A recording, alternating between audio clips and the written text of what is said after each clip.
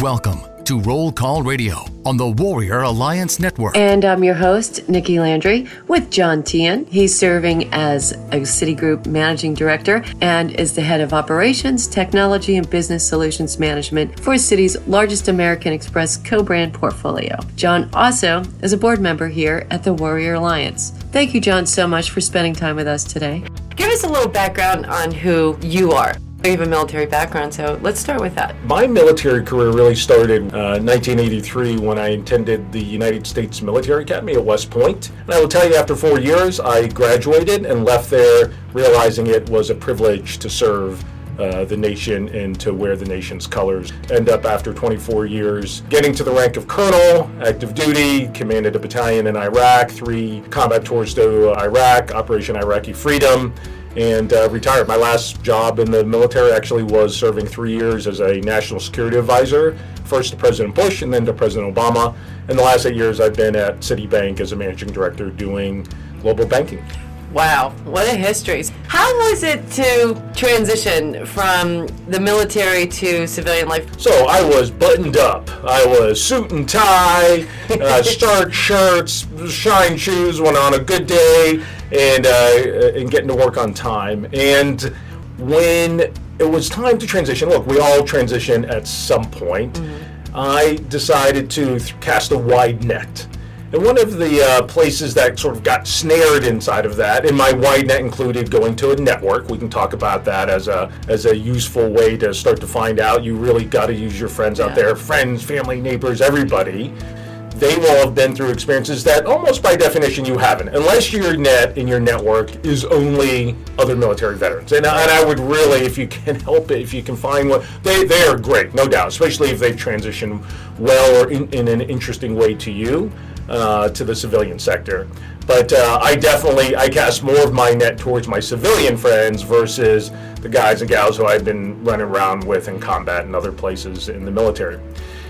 When I cast the net, one of the folks who got snared in there was a very good friend who was a senior banker at Citigroup, at Citibank. Mm-hmm. She and I had served in a civilian program called the White House Fellows way back in 1998, 1999. She was great, but now she had moved on and she had been the CEO of Travelocity. Fortunately, she still liked me, so that was good. Yeah. Or wanted to help me as a veteran help transition. And she introduced me to a bunch of different concepts, and one of the things was, hey, you should consider being a global banker. Come work at Citigroup. Did you know a lot about banking? I knew nothing about banking. Okay. I knew nothing about banking. What it turns out is, in fact, that's the first thing I said to her, I said, I don't even keep the checkbook in our family. So how can you expect me to be a banker, let alone a global banker, let alone a global banker for one of the top 4 banks in the world? And she said, there's so much more to banking than you think and appreciate.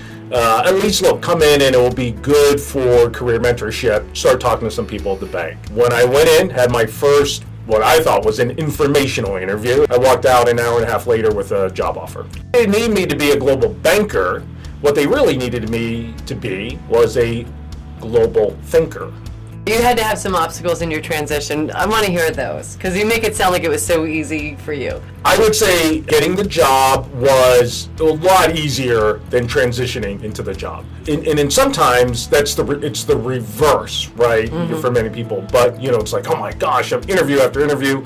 And just to be fair, I did interview with, let's call it roughly a dozen types of interviews where it was, I'm going in there, make sure my tie is on right, my suit's looking fairly professional, and I've done some research on the company that I'm going to interview with. So about a dozen. Citigroup was kind of towards the end of it. Those went pretty well. Got some soft job offers on some of them, but Citigroup was definitely a great job offer with a pretty good salary and seemed to fit all of the criteria, at least that I had. But still, within 6 weeks, or it's really called 8 weeks of going out there on the market, I had a pretty firm job offer on paper, which is, a success in many ways. So the first 2 weeks of any job is just finding your way to the bathroom and to the water fountain. Yeah. To me, it was like there was no expectation, right? So maybe if that's what you mean by honeymoon, that is true, right? I thought that I was going to come in there and they were going to give me,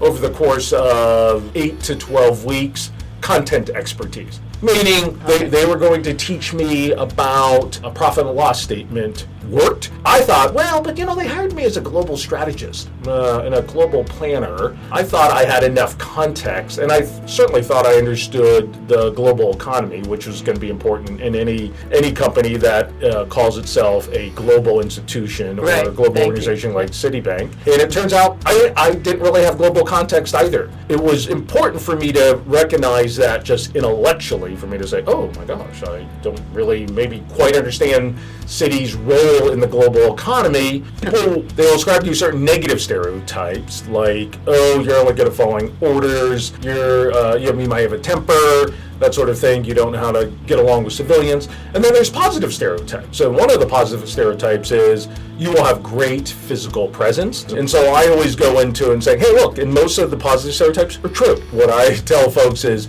when you go into an interview, or whatever an engagement is, whether it's in person, over the phone, reinforce the positive ones because they're probably true for you. Find ways to dispel the negative ones, at least as they apply to you, right? And we all have some of the negative stereotypes. Probably. So what was it for you that you wanted to become a board member of the Warrior Alliance? It's a cause I really care about. Good. Partly because I want to give back to my community, so the community I came from, but also because I really think that veterans are a strategic asset to our country. Sure. And that if we can get veterans into the right parts of the community in an optimal way for them, right, that is that's a net benefit to the country and to the community. Absolutely. Right? To me, again, I care about my veterans community, and I also care about my country, and I think one of the ways that we collectively can help our country is by getting more veterans into the best and optimal places for them across the community, not just in the job,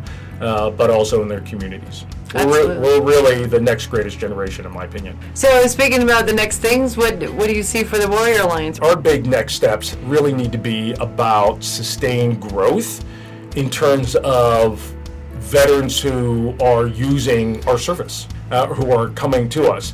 And by sustained growth, that means that there's a steady pipeline that we can count on.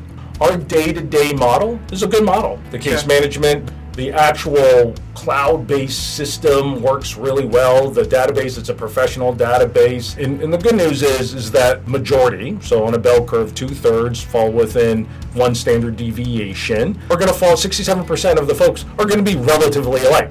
The Warrior Alliance is already built up a pretty good precedence that says when you come in, it's going to be like, oh, great, we've got a vendor who's interested in A, B, and C, or housing, education. And our case managers have a lot of great institutional and local expertise, and they're going to steer you in the right direction. So, again, you're coming into the right place at the right time. And we have started to really build our veterans who are using us. And at some point, you come in, you're a veteran, you have your individual profile, you'll go through the case management system, and then at some point, you're going to roll off, right? You're going to get everything you need, and that's success, right? That's what we want. That's what we want. We always want you to be a Warrior Alliance alumni and remember it, and then refer when needed. In order to do this on this, is like any organization, your next phase is you want sustained growth. You want predictive growth. You want reliable growth. The organizations like this, which is a veterans service organization, emphasize, is you have to have somebody to serve, and that's who we want to be. And 95% of us are veterans that work here. That's right. So we get it. We know what it's like. We all had to transition. So, well, thank you so much, John. I appreciate your time with us today and getting to learn more about who you are, what you do, and very interesting. Absolutely. Thanks for having me. I'll come back anytime.